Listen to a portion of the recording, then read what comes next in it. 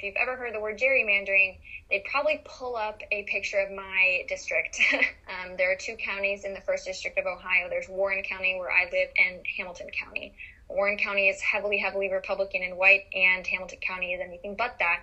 So, of course, they joined them so that Warren County will always have higher voting power over Hamilton County in the 1st District of Ohio. So I am a member of the Democratic Party and working for the Democratic Party in not exactly a very democratic county in Ohio.